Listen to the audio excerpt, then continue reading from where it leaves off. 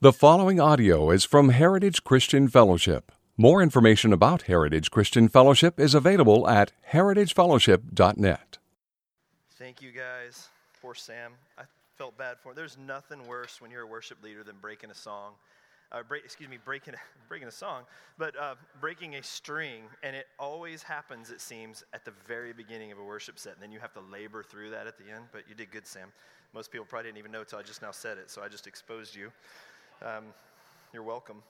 Hey, grab your Bibles, if you would, and turn to Galatians chapter 4.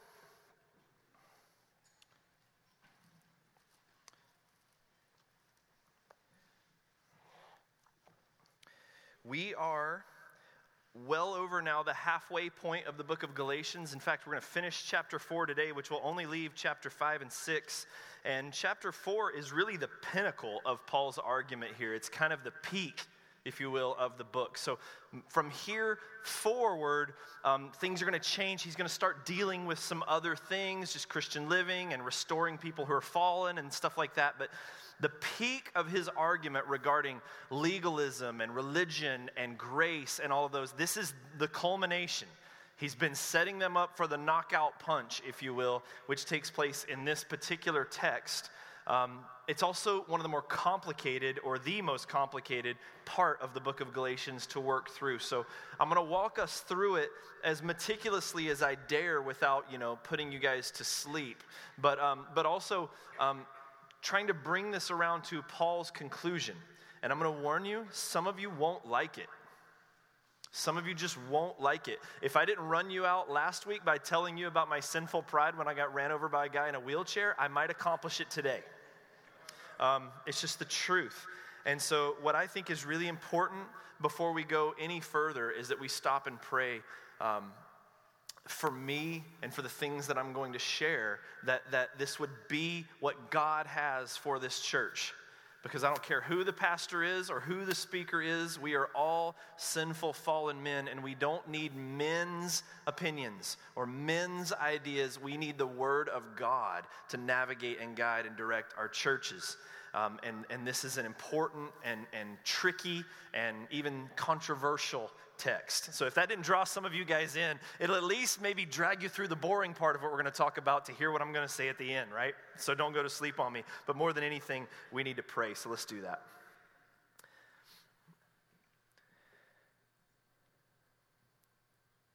Father, we need you. Lord, we need your grace. We need your mercy. We need your wisdom. We need your love.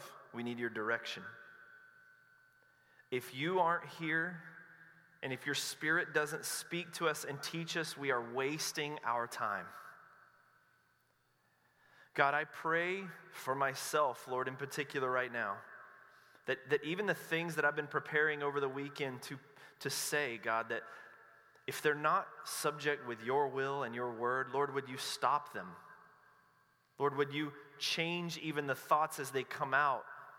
Or would you protect your people from the likes of me? That if there's things that we take in as we gather here together that aren't your will for your church, that aren't in line with your scripture, may they be forgotten forever. But God, may our hearts be softened for your truth. May we not pick and choose things we like and don't like.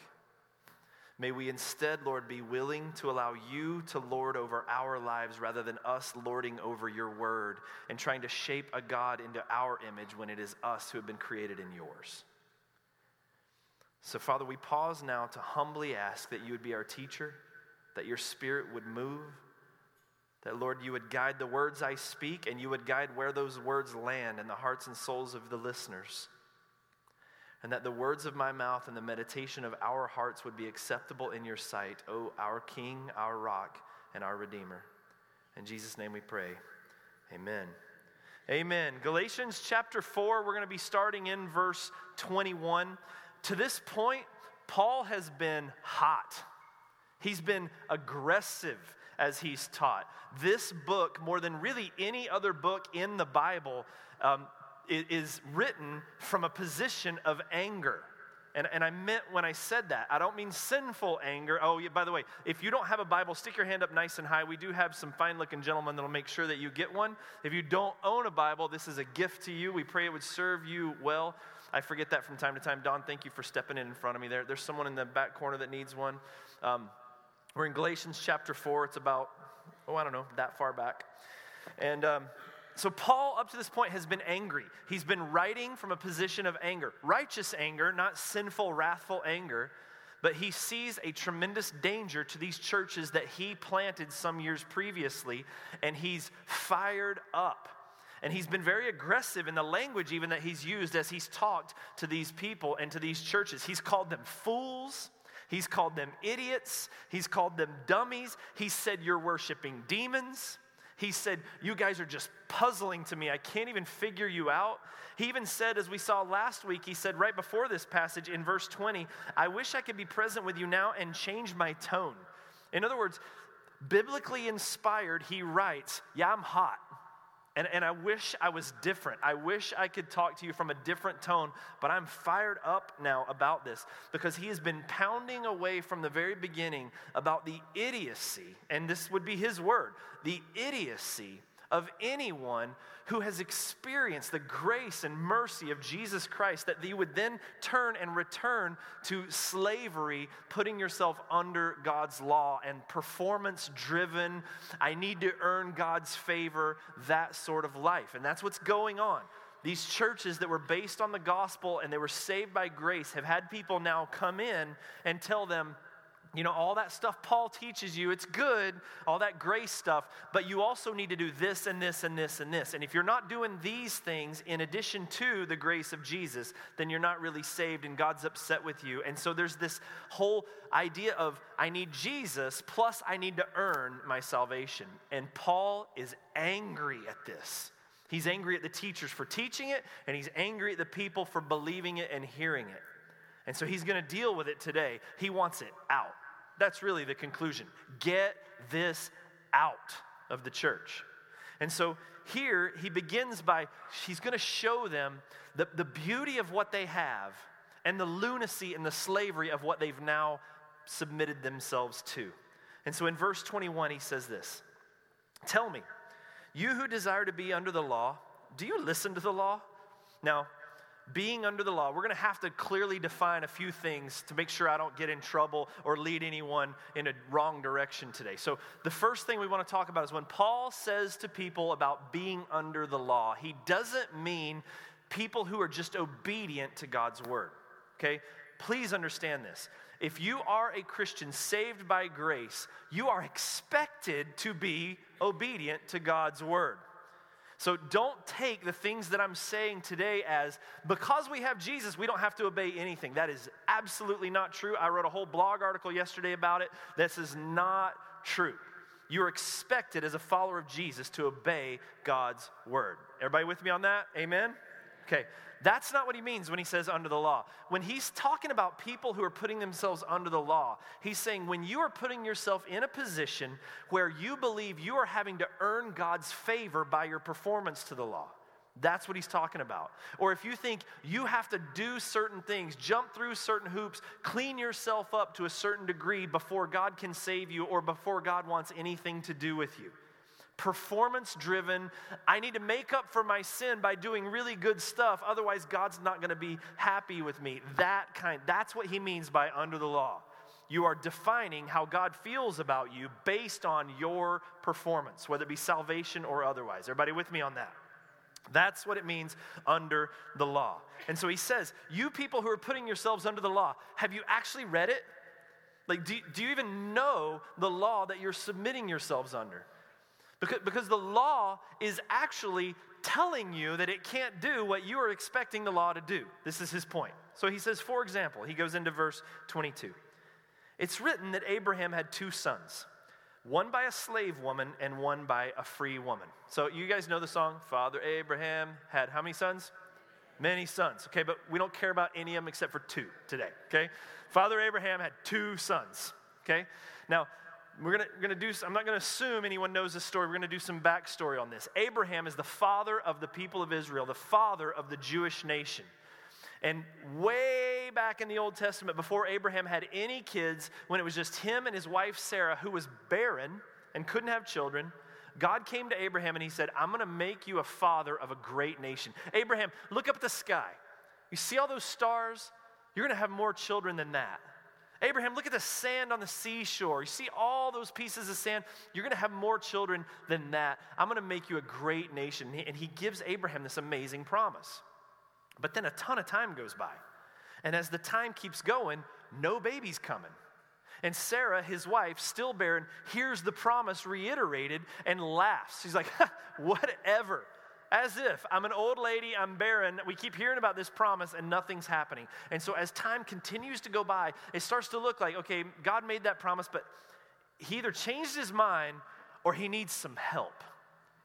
That's the idea. So Sarah takes matters into her own hands. And she takes her servant, a woman named Hagar, and goes to Abraham and says, honey, I have a surprise for you. Now, shocking that this isn't going to go well, right? But this is what she does. Now, this is normal in the culture at the time. If you couldn't have a son, then the woman would take her slave, bring her to the husband. They would have, do what birds and bees do. They would have a baby, and then that baby would be cared for by the original wife as their son. It was how they protected the lineage of the family, and that's how they got their heirs to be able to pass things down. So it was normal in the culture. It was really unwise. Really, really unwise. So I don't want to spoil the ending. It's going to go bad. So Sarah can't have children, gets Hagar. Says, all right, if God's promising us all these children, I guess God's waiting on us to do something about it. And so even there you see this coupling or attempted coupling of God's promise and man's effort. And so she brings this slave in, brings her to Abraham, says, here you go, sleep with her, we'll have the baby. They do it, the baby's born, the baby's name is Ishmael. And Abraham loves Ishmael. It's his son. He loves Ishmael. And he really wants Ishmael to be the son of the promise. And he's excited for Ishmael to be that son. But God says, no. Abraham, no. I made a promise to you. I said this is what I'm going to do through you. I don't need your help over here. I wasn't asking for you to do this. This is outside of my will. Ishmael is not the son of the promise. Well, then some time goes by, and Sarah ends up having a baby, a miracle baby. She's 90 and has a baby. Like, that's a Jerry Springer show in and of itself, much less the rest of this stuff, right? So she has a baby at 90. His name's Isaac.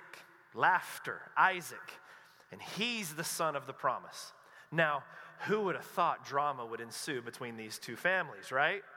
Suddenly there's tension between them. There's fighting between them, and it's not going very well. But this is the story. Two sons. One was the son of the slave woman Hagar, and that's Ishmael. Everybody got that? Nod? The other is the son of the free woman, his wife Sarah. That is who? Isaac, and that's who the nation of Israel comes through. That's why you'll even hear there to this day they will say that he's the God of Abraham, Isaac, and Jacob. They're laying that lineage out, okay? So this is the two sons. This is what's going on. So now verse 23. The son of the slave was born according to the flesh, while the son of the free woman was born through promise. Now look where he's going already. The argument all along is you can't, God can. And so he says, the son of the slave was someone who was born through the flesh. In other words, you did that on your own. That was a younger woman. She's not barren. You didn't need a miracle for that. You could take care of that one for your own. No need to pray or ask God for a miracle. That had nothing to do with God intervening and bringing forth some sort of promise. Okay, that's what he's saying there. The son of the free woman, Isaac being born to a barren woman at 90, that's going to take some God work, right? That's a miracle that's going on there. And he says in verse 24, now this may be interpreted allegorically. Let's pause on this for a second. Some of you, and I know who some of you are Bible interpretation nerds like me, and already you hear that word allegorically and you go, ugh, okay? So let's talk about this for just a second. Allegory means, if you said that something is an allegory, it means it's a story that has sort of a hidden meaning in it that may not have anything to do with the actual players in the story. It's something that happened, and we pull a picture from that applies to us that might not have anything to do with them. And biblical interpretation people get themselves into tons of trouble by doing this all the time. By taking Bible stories and going, there's got to be some sort of hidden meaning in here that usually has to do with me. And so I'll give you the famous example of this, and I've told it before. The famous example of this is the story of David and Goliath. One of the most famous stories in the Bible, right? David and Goliath. Well, how is it that people interpret that story and tell that story? I mean, I've had this taught to me this way in Sunday school before many, many times, and if you grew up in church, I'm sure at some point you have too. Where you're in there and you're listening to the story and you say, see, this army couldn't do anything and they were afraid and they didn't have faith in God, and Goliath's there, this giant enemy, but David came and he had faith and he had 5 stones, only needed 1, and because of his faith in God, look what he was able to do. And if you have faith in God too, then you can take on the giants in your life, and man, you'll be able to take them down. Anybody ever heard that story taught that way? Anyone? Lots of hands going up and lots of lazy people not raising hands. So, okay, that's beautiful and wrong. Totally wrong. Oh, it might be true. I mean, faith in God might allow us to do things that we would never be able to do and accomplish otherwise, but that's not the point of the story at all. Because in the overall flow of Scripture, nowhere in the Bible is the push to tell you that you can do anything. In fact, the Bible says the exact opposite, doesn't it? It says, apart from who? Christ, you can do nothing. And you go, wait, but that's the whole story because he had faith in God. No, but when you do that, this is why it's wrong. We put us into the Jesus spot. And here's what I mean by that. So if the hidden meaning in there is like, and we can be like David. We put ourselves in that position. If we have faith, we can do all this stuff. But we aren't David. Jesus is the greater David. And the real story going on there is like, there is an enemy there that we can't possibly defeat. We aren't David in that story. We're the Israeli army that's hiding on the hills that can't possibly beat Goliath, sitting over there scared to death, wishing someone would come bail us out. And Jesus is the David who comes and takes on our greatest enemy, sin, death, and Satan, and slays it for us. That then we, as you read the story, the people of Israel, get to just charge the field now and enjoy and celebrate the cleanup battle and this guaranteed victory. We get to be a part of that because of what Jesus has done. That's the story of David and Goliath. But when you take it allegorically, you make it about you. And here's another danger in doing that. When you take Bible studies and you go, where's that hidden meaning in there and how does this stuff apply to me? 9 times out of 10, what you end up doing is turning it into some sort of, whether you intend to or not, some sort of moral or behavioral type story. And it becomes about, man, look at all these messes in the Bible. And if I had just not done like David, who looked at Bathsheba, then I wouldn't have to deal with the fallout of that. Or if I could not be like Noah, who got drunk, or whatever the different stories are. And so all those stories become about how we end up changing our behavior and avoiding the messes that are there. And here's why that's a problem. Because the real thrust of Scriptures is how God comes in the messes and works anyway. And that's the part we probably need the most, don't you think? Because life is messy. Life is messy.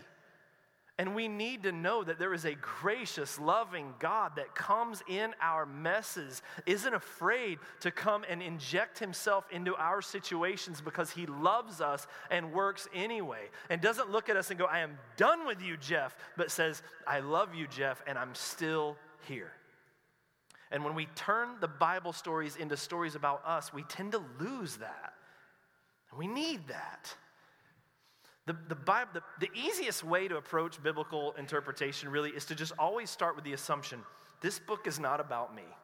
It's for me, it's given to me, it will help me, but it's about God.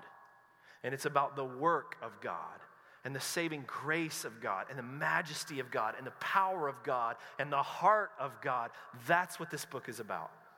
And when we take things and turn them allegorically, we tend to lose some of that, and we make it about us. Now, all that being said, in this passage, Paul says, let's talk about allegory. So, how do you know? When's the difference? Easiest way is this. If the Bible says, take this passage as an allegory, do it. If the Bible doesn't say, take this as an allegory, don't do it. So, for example, you might say, okay, Jeff, then you're saying that all that stuff in there actually happened. They're not just stories that we're supposed to take some sort of meaning from? Yes. Jeff, come on now. Surely you do not believe that Jonah got swallowed up by a whale and spit up on the beach 3 days later. And I would say, of course I don't believe that. He was swallowed by a fish and then 3 days later was spit up on the shore. He was not swallowed by a whale. But yes, I do believe that. I believe Adam and Eve are the historical Adam and Eve that are the parents of every human being that ever lived. I believe that God created the heaven and the earth. I believe every single thing that's written in here actually did happen, but only because it did. Just saying, only because it did. That was a delayed laugh. I don't know if that's good or not. I'll believe the best. Let's move forward. But in this particular passage, he says, no, let's take this as an allegory. He's saying this story about Abraham and Isaac and Ishmael and Hagar, there's a picture in here that we need to look at and understand. So he goes, so let's take a look at it. And he says in verse 24, now this may be interpreted allegorically. These women are two covenants. One is from Mount Sinai, bearing children for slavery. She is who? Hagar. Come on, I need to know you're awake. She is who? Hagar. Now, Hagar is Mount Sinai in Arabia. She corresponds to the present Jerusalem, for she is in slavery with her children. Now, I don't want you to miss what's going on here, because this is a massive slap in the face to the Jewish people. Here's what he's saying. You got two women. We got Hagar and we have Sarah, and they had two children. We have Ishmael over here from Hagar, and we have Isaac over here from Sarah. Everybody tracking with me on this right now? Okay, he says, now the first woman, they represent these two different covenants. The first woman, Hagar, he says, is Mount Sinai, is a picture of Mount Sinai. Now, what did we get from Mount Sinai? We got the law. That's where the 10 Commandments were given to Moses. That's where God's law was given. And he says, that is what present day, speaking in that day, present day Jerusalem, or in other words, the religious Jewish system that believed we have to jump through these hoops, do these things, live this way in order to earn favor with God. He's saying that's who modern day Israel is. Now, it'd be easy to miss this, but think about this. Ishmael, the son from Hagar, becomes the father of who? The Arab people. And it's all the Gentile nations of the world. And these are Gentile people and the fathers of Arab people they will battle with to this day. And he just said, they represent the modern day Jerusalem.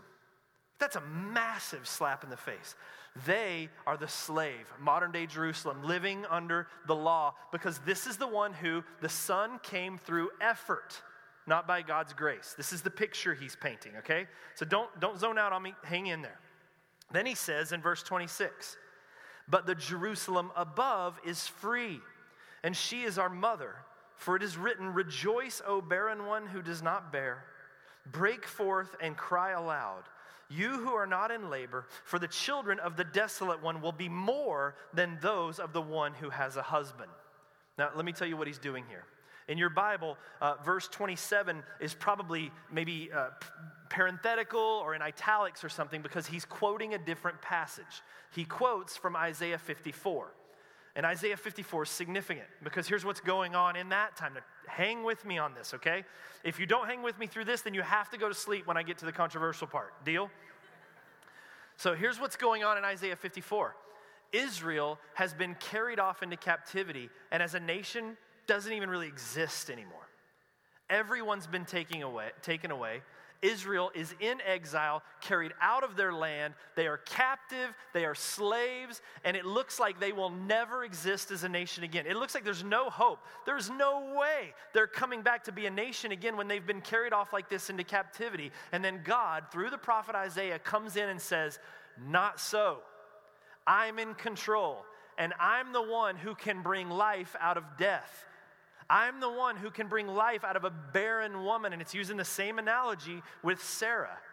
And so the picture here is really clear when you keep it in line with everything Paul's been saying all along. He's saying, look, the children of the promise are the people who understand that they can't, God can. That's really all it is. The people who are relying on God to work in their life are the children of the promise. The people who are trying to earn their own way are in slavery to the law. This is what he's saying. I mean, look, Paul's continually saying, not just in Galatians, but all over the place, that when we are weak, that's when he is what? Strong. And so the thrust of Scripture, even in Jesus' teaching, you go to the Beatitudes and it says, blessed are those who are spiritually bankrupt, for theirs is the kingdom of God. The idea is this: when we come to an end of ourselves and realize there's nothing that we can do, we have no power to fix ourselves or help ourselves, that's when God flexes. When we can't do anything, that's when God shows up and says, now watch this. When human effort is removed, God's grace and might and power is what shines forth. And nowhere more than in salvation. This is what he's talking about here. That when there's no ability for life, God shows up. And he says in verse 28, now you brothers, like Isaac, are children of promise. Now he's talking to the Christians in the church. You brothers, like Isaac, are children of promise. But just as at that time, he who was born according to the flesh persecuted him who was born according to the Spirit. And so also it is now. But what does the Scripture say? Cast out the slave woman and her son. For the son of the slave woman shall not inherit with the son of the free. Now remember what's going on here. Christians in a church based on the grace of God have now been infiltrated by teachers from outside that are telling them that's not enough. Now you need this, this, this. There's this conflict that's going on within the church between a legalistic group that says you have to earn God's favor and people that were born in grace by Paul with a pure, unadulterated teaching of the gospel.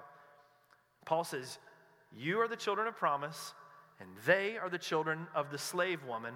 And just like then, there's persecution. You're being persecuted by those that are teaching legalism to you. And what does the Scripture say? The slave woman has to go. Get them out of the church.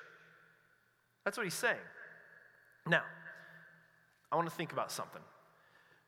What he's laying out here is a contrast between children of the promise, God's children that have been born by the gospel of Jesus Christ, and slaves to the people who are under the law that believe they have to earn God's favor. And he lays out two options. He just says straight out, the invitation's simple. Do you want to be a slave or do you want to be a son? The enslaved, the line of Hagar, in this particular analogy, are the people who are enslaved to constantly looking to their own behavior to determine how their position is with God. So in other words, if you're nailing it one day, man, you got up early, you had all your devotions, you had gluten-free toast, like you're doing everything right all day, you exercised and you only listened to Chris Tomlin the entire time, like all that kind of stuff, and then on your way to work, you saw someone who's broken down and you pulled over, changed their tire, invited them to church, they said yes, served at a homeless shelter, served them some breakfast for a little while, went to work, played Christian music all day during work,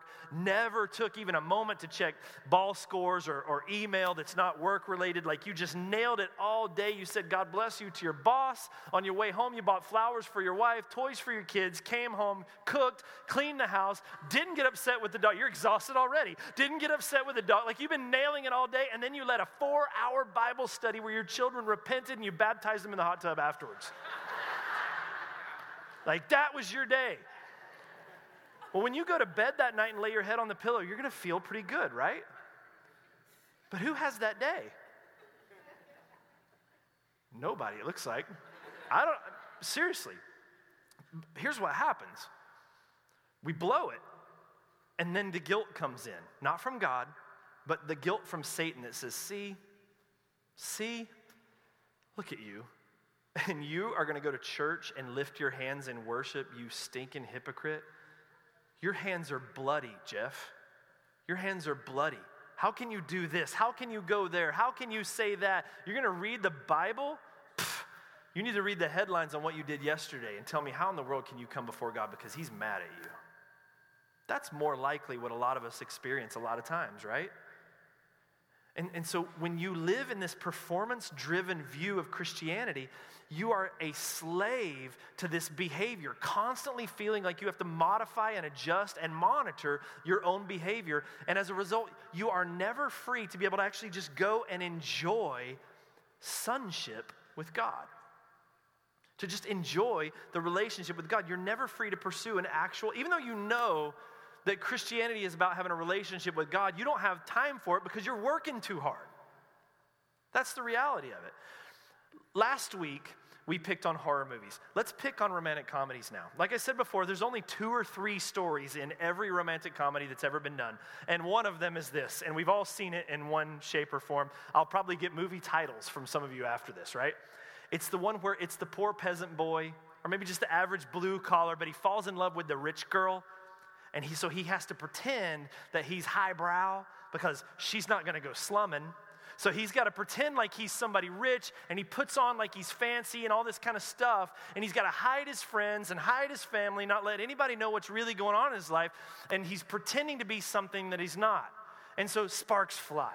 Like they love each other, they do. And we're pulling for them because we like these people. They're people we like, good characters. So we're watching, we're like, yeah, you can do it. But the whole time we're like, just tell her. She won't care. But he's an idiot like every other guy. And so he's going through all this stuff, and he's hiding this constant lie that's under the thing. And then the movie comes to the peak, and what happens? The lie gets exposed, usually by the jealous dude who actually wants her and who is the rich kid, always with blonde hair and a sweater tied around his neck and on the golf team.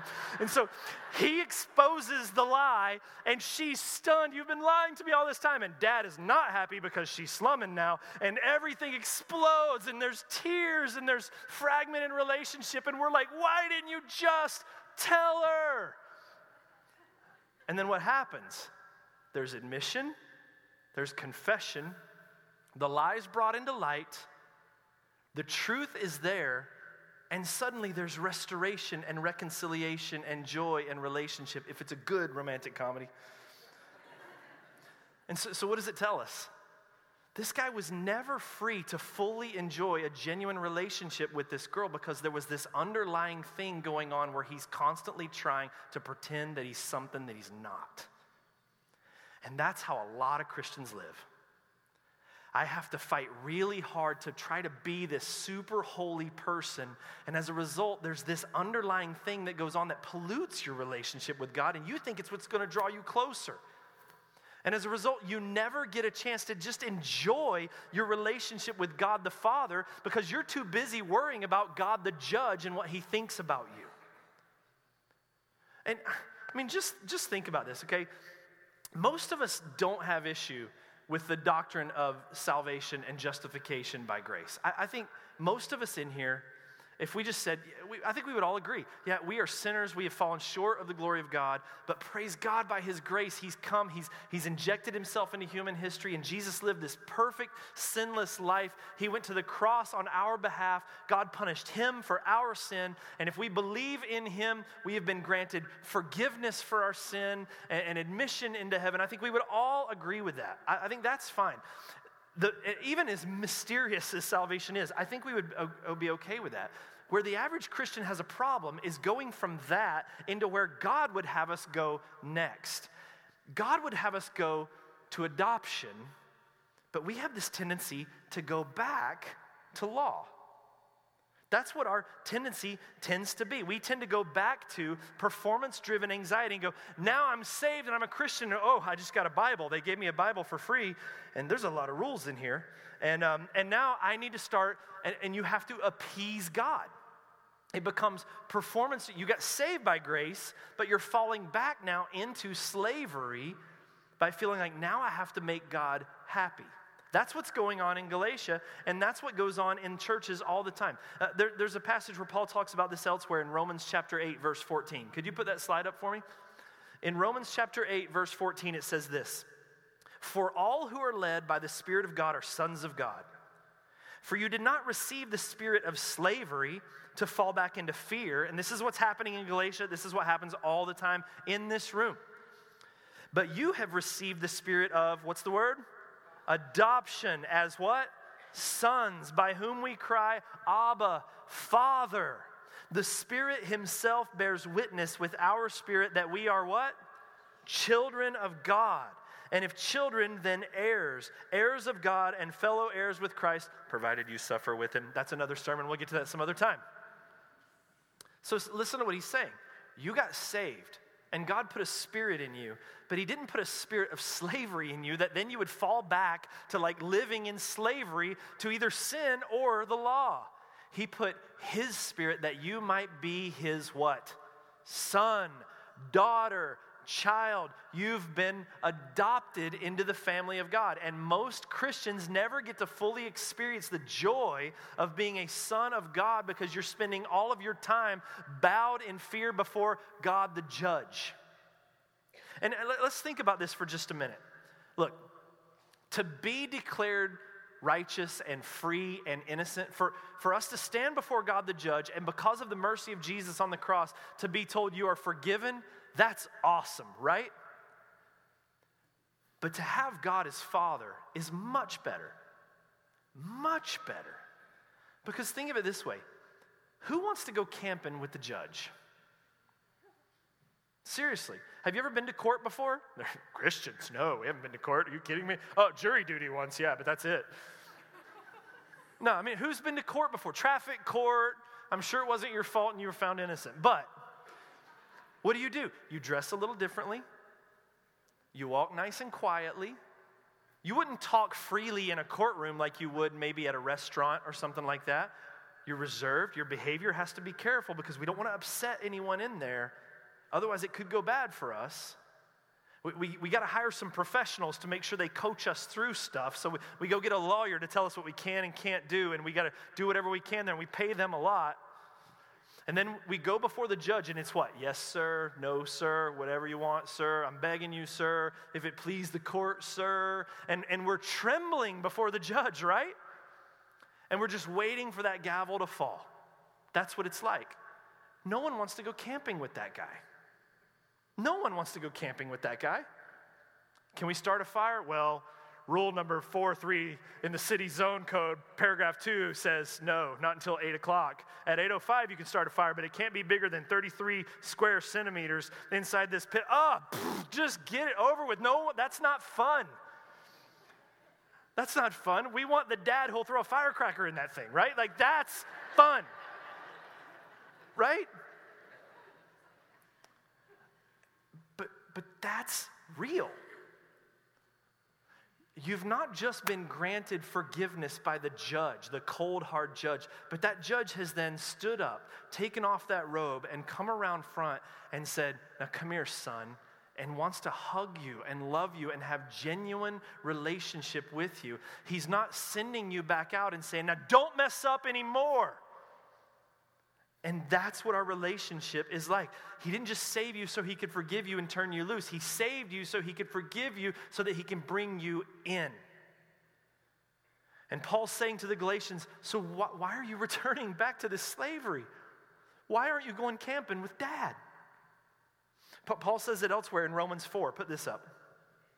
And then he's going to drop the hammer even harder here. He says, for the promise to Abraham and his offspring was that he would be a heir of the world, did not come through the law, but through the righteousness of faith. For if it is the adherents of the law who are to be heirs, then faith is null and the promise is void. For the law brings wrath.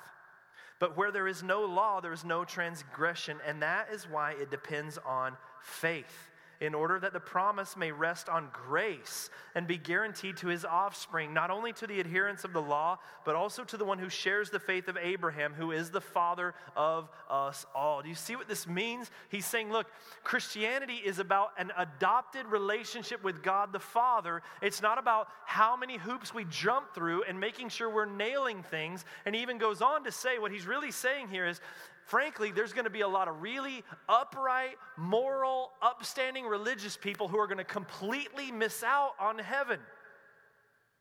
Think about that. Boy, that fires people up. You go tell a self-righteous person that they're going to miss out on heaven and watch the sparks fly there. But that's what he's saying. Like, and we've heard this, if you grew up in the church, you've heard this for years. Christianity is a relationship, not a religion. But it is. It is. And so often we drift back to this whole religious-based, I have to do everything right. Now, like I said, not a popular message to share. This is not a popular it's a popular message out there. It's not a popular message for a lot of church people. It's fearful, in fact. And let's just be honest. Here in the story, we see that these two mentalities are at war with one another. You have Ishmael. As the story goes on, Isaac's born. Ishmael doesn't inherit the promise. Isaac does. And what do you know? Rivalry ensues between them. And Ishmael is constantly persecuting Isaac. And finally, God says to Abraham, he's got to go. And through tears, Abraham has to kick Ishmael out of the house. You have to go. That legalistic end of things in the picture is completely driven out because there's conflict. These two mentalities are at battle. And verse 30 says, what does the scripture say? Cast out the slave woman and her son, for the son of the slave woman will not inherit with the son of the free woman. In other words, he's saying to the church, hey, church, that legalistic mentality and those people that are persecuting others by looking down their nose through a legalistic lens, judging one another, putting burdens on you, persecuting all these other people, kick them out. That's what it says. That's not going to make a lot of church people happy in congregations all over this world today, but that's what he's saying. Now, I want you to think about something here. And I'm going to share this through a lot of fear and trepidation, to be quite honest with you. And just so you don't think it's just me being a maverick and just shooting off at the hip. Like I talked to a couple of pastors, a couple of friends. I've talked to several people, including a recovering addict in our congregation. I've said, look, this is what I see. This is what I think this is saying. And this is what I want to say. And without question, unanimously, every one of them said, that's exactly what you need to say. But it's not a lot of pastors are going to say this today, and I'm not saying it makes me brave, it probably makes me stupid, so we'll see. But the fear of this kind of teaching in churches is this. If we really tell people, especially our kids, that your behavior has nothing to do with how God feels about you or your status as a Christian, if we really tell people that, then the fear is it's going to give them freedom to slip into licentiousness.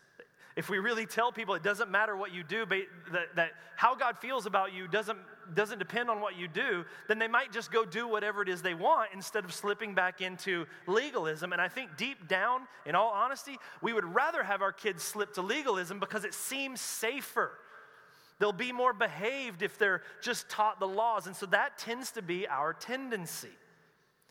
And the best example to show you, a personal example that I can use to talk about how the Lord's brought me through some of this stuff, even with regards to my background, my own family, actually starts with what our particular church's stance is here regarding alcohol. And again, this could be used on a ton of different places. The movies you watch, the music you listen to, the clothes you wear. But this particular story has to do with our church's particular stance on alcohol. So lock the doors, please. And for all you Liberty people, no woo-hooing. I'm serious. So here's the deal. When our church began, we had no official position regarding what the elders or pastors or leadership at Heritage could or couldn't do regarding alcohol. But the unspoken assumption was alcohol is completely off limits for any pastors or elders at Heritage. And it was really just something we had inherited from our background. And it's based on two things. Number one, our understanding of our responsibility as leaders and wanting people, not wanting to cause someone to stumble and wanting to set a good example, that kind of thing as leaders. And then also a King James Version interpretation of 2 Timothy where it says of deacons, they are not to be given too much wine. But then it says of elders, which is what the pastors, elders, bishops, are not to be given to wine. So one says you can have a little but not much. The other just says not given to wine. And so we had never really explored this or talked about it, and for one reason or another, and I don't even remember why it even came up. Maybe we were just looking at qualifications for elders. We were getting more organized, which we still have a ways to go. But whatever the case was, we ended up, as a leadership, looking at this particular thing among other qualifications for elders and deacons in our church. And we started looking into this. We completely changed our position on that. What we discovered is that King James Version interpretation that says elders are not to be given too much wine, that's not actually in the text. That's only in the English translation of that. And in that case, what it's talking about is drunkenness. In other words, your pastor probably shouldn't get hammered, and I think we would all agree with that. Amen? And so we looked at some different stuff, and this is what we actually decided. We did not feel that it is in keeping with Scripture, especially passages like this in Galatians, or the qualifications in Timothy, or any other part of the Scriptures, to put rules on or qualifications upon the leadership and elders of Heritage Christian Fellowship that are in addition to what the Bible clearly lays out, and especially ones that would disqualify Jesus from serving in that position. And so we decided to leave it out. We decided if we really believe in personal liberty and personal convictions, then it needs to be left up to the individual. Now, we stressed causing brothers to stumble, sensitivity for people that deal with things. There's people in this room that deal with addictions. We do, especially as the church grows and has sort of a community presence, there is, people do look at you, and it does matter. People go, oh, it doesn't matter what people think. We shouldn't live for what other people think. Christians, it kind of does. The Bible says that that we are to avoid even the appearance of evil. So it does matter. The way we behave out there does matter. So we need to be responsible, and we need to keep all those things into consideration, but we were not going to put a restriction on our staff or on our elders or on our leadership that the Bible clearly didn't. And so we didn't do that. Now, amongst our staff and pastors and stuff, we're sort of split. There's some people that'll enjoy, a beer as they're watching the game. I love to. Or there's others that enjoy a glass of wine as we eat at Jacksonville. Well, we don't eat at Jacksonville. Okay, a wine cooler at Mucho Gusto or whatever. But, we're sort of across the board on that, and people have different personal convictions. And even my own personal convictions have over the years changed. There was a time when God said, you know what, that's a part of your life that represents some stuff you got into in college, and you need a season to just be separated from that. And so before I was a pastor, and so I removed because God put that on my heart. And then some years ago, that was just removed. God had just freed me in that. And so I just admitted that I like an IPA, I guess. There we go. Keep the doors locked, please. But that's kind of what we decided as a church. Now, here's what happened. One day, before I tell the story, let me clarify something. Your convictions matter. And so if you're in here right now and you hear this and you're saying, man, Jeff drinks, Jeff has a beer, so I can have a beer, I would say that's sinful. I would say you need to go to the Lord and what would the Lord have you do? I'm not your example. I'm not the one who sets your standards. God is. And so in no way do I share this to cut everyone free. We're not going to start keggers at our barbecues. None of that stuff's going to happen, okay? So I want to lay that out. And then for others of you that are in this room, and some of you I've talked to, because of family history, because of addictions, because of history, it would be supremely foolish of you to walk in that liberty. And unfortunately for you, you're just going to have to wait till heaven. And that's just the reality of it. All of us have things that we deal with, and we know where our weaknesses are, and it would be foolish to even tap dance some of those lines as believers. We need to be wise. Correct? Amen on that? And the other thing, let me define this. The Bible is crystal clear on drunkenness. Do not be drunk with wine. It's kind of hard to be any more clear than that, okay? And don't go, well, then beer. No, it means don't be, okay? So that we're not talking about flirting with boundaries on that. Do you understand? Everybody with me on this? I want to make sure. I don't want anyone going out of here going, Jeff, get buzzed at church. That's not what we're talking about here. We're talking about non-sinful, responsible use of a beverage. That's what we're talking about. So here's what happened. So that was the stance that we made. My mom comes to visit, who is a staunch Southern Baptist North Carolina woman. She comes to visit me from North Carolina. And one night we go out on the back patio and we're sitting out there and it was one of those great summer nights where we sat out there into the dark. Didn't even turn the light on, just sat out there and enjoying the night. And as we were sitting out there talking, I was having a beer. And I could tell it was an issue for her and she didn't want to say anything. Like she would look down and then look at me and then just kind of, that kind of thing. And I know my mom, I know what that means. And so finally I was like, can we just talk about this, Mom? Let's talk. So we had this conversation, and we were talking about this, and this is what my mom said, and this is why I share all of this. My mom said, she goes, aren't you worried that your children, if they see this, Aren't you worried about where this could lead them to go? And here's what I said, Mom, do you remember the household you created for us to grow up in? It was strict. It was super legalistic, especially regarding things like alcohol. I know, son, because we were trying to protect you from all of these different things, and we just wanted to give you the best possibility to be able to be protected and grow healthy. And I said, Mom, I need to tell you some stuff. And most of which she knew, but there was a lot of stuff she didn't. She didn't know about physical abuse that happened at the hands of a family member when I was a child. She didn't know about all sorts of things that had gone on, influences that had come our way that we never knew anything about. And then she ended up sharing some history of stuff in our family that even affected some of that other stuff that I never knew about. And it was a beautiful moment. It was my favorite conversation I've ever had with my mom.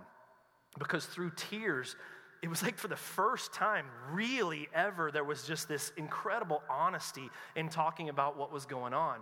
But I have to admit, some of my mom's tears were because she was finding out that she had fought so hard for so long to protect me from so much and realized in the end it didn't matter. That it got there anyway. And you know why? Because the Bible guarantees that the law never fixes sin. It's not designed to, it's not supposed to, and it never has. What the law does is it drives sin under the surface.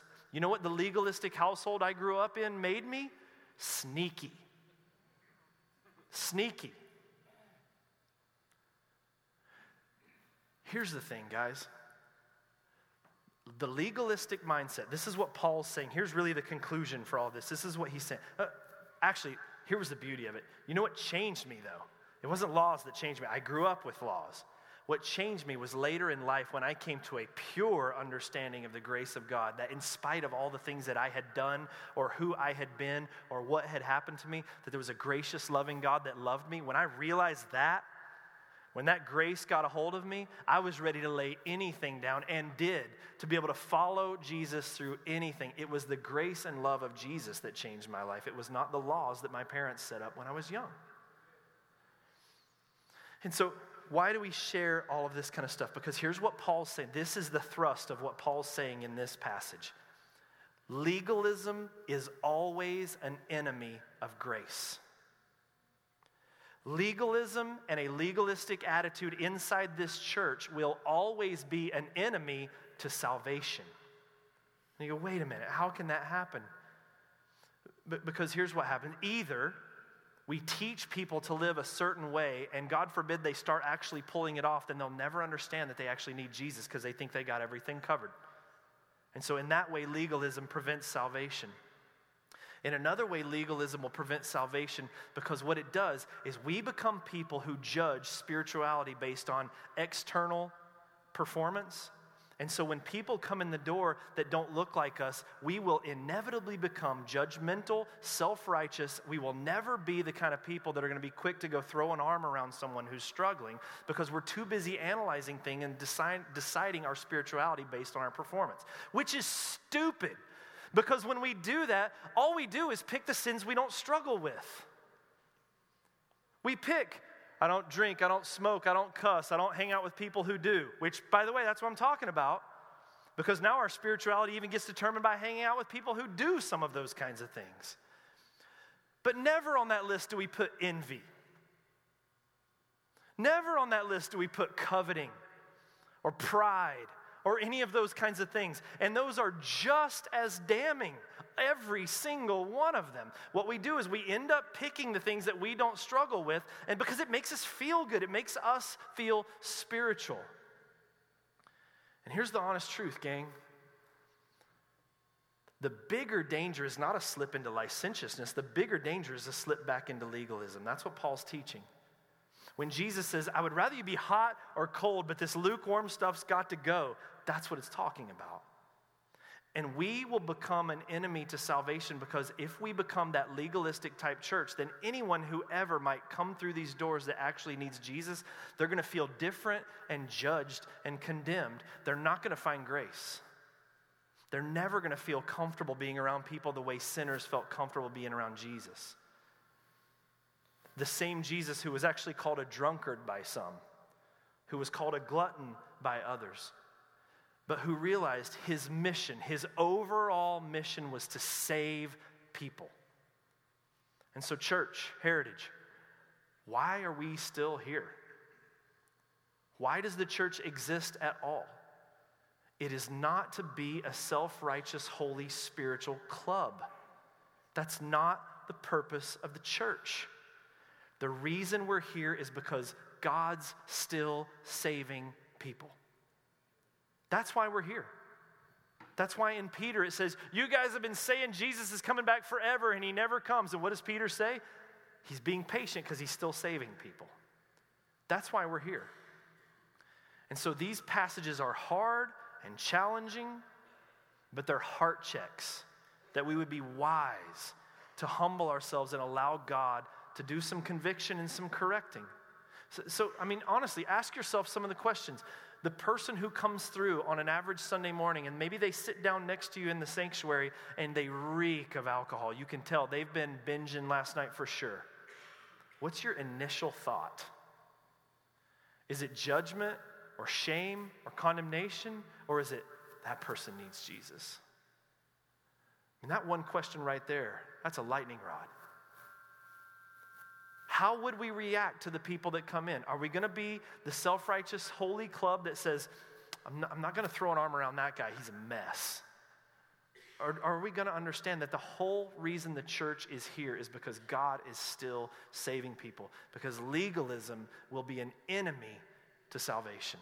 It always has been, it always will be. It's the reason Israel isn't saved now. May God give us grace, and I mean that in every way. May he give us grace to hear his words. May he give us grace to live these words. May he give us grace for our sin, and then may he give us grace that we might extend it to others around us. Amen? I know that some of this stuff is a little bit, it pushes on some boundaries that maybe things, expectations you may have even had from your own pastor for years. I would like to encourage you. I'm more than happy to sit down and talk through things with people. I'm not afraid of that. It was with great trepidation that I said I'm going to share this story today. I'll be honest with you. I would much rather people come say, man, I think that's wrong, than disappear. Because I think that our relationship should be strong enough to work through those things. But I got to be honest with you too.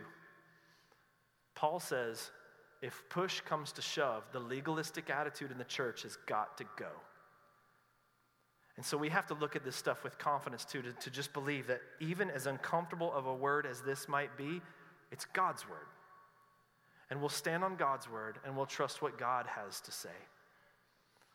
And God's grace is just better.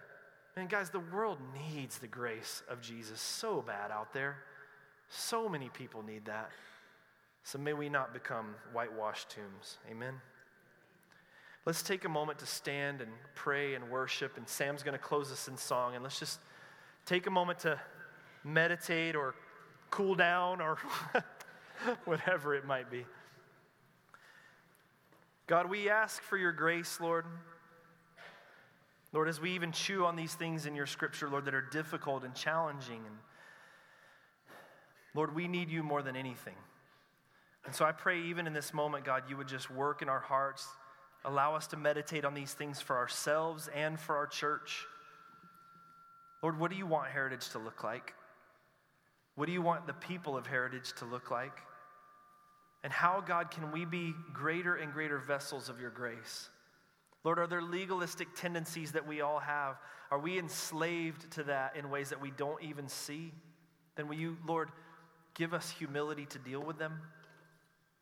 Lord, may we understand, like Paul does, that the biggest indicator of Christian spirituality and maturity is a total dependence on you. I pray for people in this room, Lord. There are things that we struggle with all over the place, Lord. I pray that you would give us obedience and hearts for obedience, and you would help us in our struggles with sin and with all of those things. But God, may that not become our identity. May our identity not be based on what we do or how we behave or how we look, but instead, God, may our identity be based on the fact that you are our loving Father, that we are your children. And may our identity as your children, part of your household, may everything we do flow from that. So we just pray these things, Lord, in your name. Let's sing.